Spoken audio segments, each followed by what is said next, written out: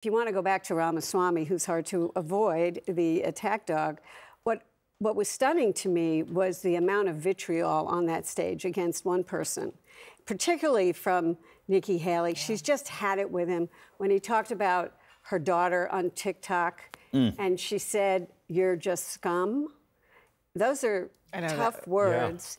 Yeah. You think? But it was a bad move on his part. I mean, he's just becoming the attack dog, and as David pointed out, he's going down and down and down in the polls. And Tim Scott shows when you're a nice guy, you don't go up and up and up in the polls either. But you know what, to that exact point... Actually, Dana has Vivek Ramaswamy. Let's go back to Dana. Thank you so much, Mr. Ramaswamy. Thank you so much. We are on the air now. Let's see, where do I even start? Let's start with the way you started at the beginning of the debate. Yeah. You really came out hot on kind of everybody. I'm very frustrated with the losing culture in the Republican Party. Well, you went after, for our viewers who didn't see the debate, you went after the RNC chair, who is hosting you here. You went after the network hosting you here, and pretty much everybody in between. You say you're frustrated, but they're not your opponents. No, but I think that what I am doing in this race is speaking truth 360 degrees. I've been very critical of the Democratic Party. If you listen to my final words on stage, I think that it's important that the Democrat Party be honest about who the nominee is going to be. I think we all quietly acknowledge it's very unlikely to be Joe Biden. Be honest with the people now. But I would say the same to the media. What makes you think that? He's Gavin Newsom. I mean, why is Gavin Newsom flying on a private jet using private funds or California funds to go to China? Joe Biden He's not running. I mean, Gavin Newsom is not running for president in the same way that Ron DeSantis wasn't running for president for years. I don't want to talk about Gavin Newsom, but could you ask that question? He's like the fifth or seventh economy in the world in California. But let's talk about Joe Biden. But what I would say is, to answer your question, because I'm happy to talk about my point about Biden, I just think it's true that Biden is not going to be the nominee. I think that most people in the Democratic Party will quietly acknowledge it. Just say it out loud and you build trust with the people. But what I'm saying is, as a Republican candidate, I can't just call out Democrats and their corruption. I've called out the Hunter Biden corruption from Ukraine and the $5 million bribe. And I will continue to do that. But I will call it out the Republican Party no evidence to support, as well. There's no evidence to support that he was paid a $5 million bribe from Burisma. No. Well, if he was, that's corruption. Did a fact check. Okay. But if he was, I just want you're making an allegation where there's no evidence to back that up. Okay. Daniel Dale literally just talked about this on the air. Absolutely. There's a lot of circumstantial evidence and testimonial evidence to suggest it. You have U.S. senators saying they've received information. The investigations are proceeding as we speak. But that is corruption in the Democratic Party that I have called out, and I think what deserves to be called out in the Republican Party as well. There's no evidence. No, I've not admitted there's absolutely evidence. Circumstantial evidence, but well, look, Chuck Grassley. Ask Chuck Grassley for the actual recordings that are actually turned over from Burisma. We have them. Nobody has seen it. But let's why haven't they released? And I think whether it's one thing I was just say is bipartisan point. Whether you're Joe Biden or Nikki Haley, release your tax returns. Be completely open about where you've made your money. The American people deserve to know. I did something early in this campaign that, frankly, people in both parties should be doing. I put out 20 years of tax returns. I understand why people don't do it, but that's the kind of honesty we need in both parties, and so that's what I stand for.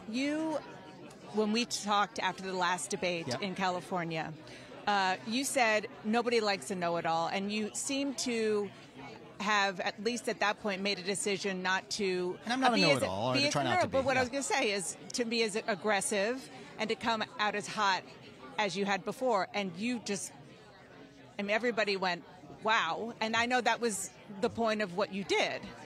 But how do you think that's going to get you enough votes to beat Donald Trump?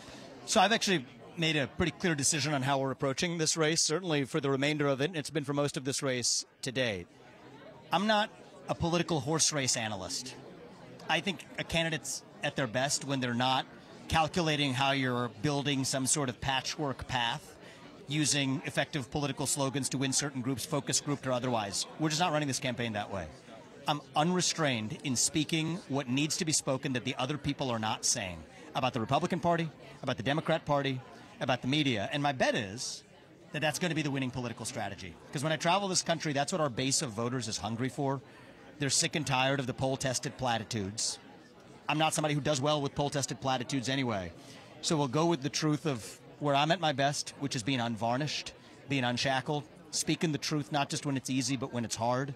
And I think that our bet is that'll be the successful approach. One of the arguments that you made was that Nikki Haley is not being sort of consistent because she allows her daughter, who I believe is not a young adult kid, age, yeah. She's an adult, to use TikTok.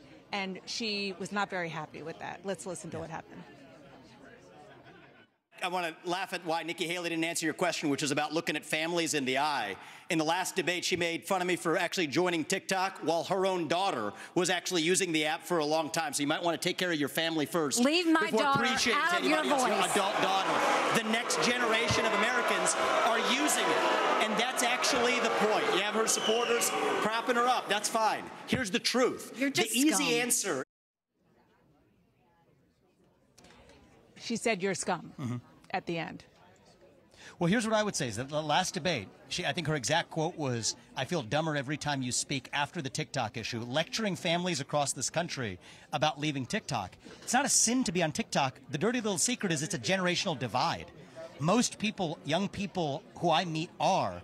And the alerting moment is, even if she's going to talk about TikTok sanctimoniously on stage without mentioning that her own adult family members of the next generation are on it, we're not fixing the problem by just retreating and signaling our virtue. To the contrary, the question came up in the context of Hamas, pro-Hamas content spreading across TikTok. You think we're helping that by actually exiting as opposed to offering an alternative voice? So I think it's a failure of leadership, that leaders like Nikki Haley would rather signal their virtue, pick on TikTok, say that, oh, I joined TikTok to reach the next generation of Americans.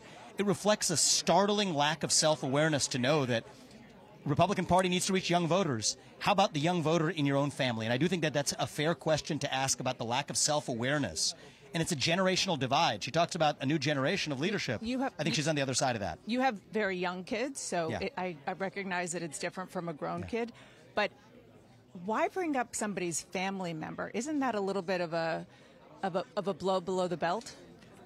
No, because it's not a sin for a young person to be on TikTok. I think the error is somebody sanctimoniously lecturing the rest of the country about the perils of it while actually failing to set an example of leadership a little closer to home. And I think that that gets to the core point. We as a Republican Party are not going to win by going back into our shell and hiding from the next generation. We have to show up and engage with the next generation. That's the point I was making, and I stand by it. And I think that this is part of my problem with the older generation of Republicans.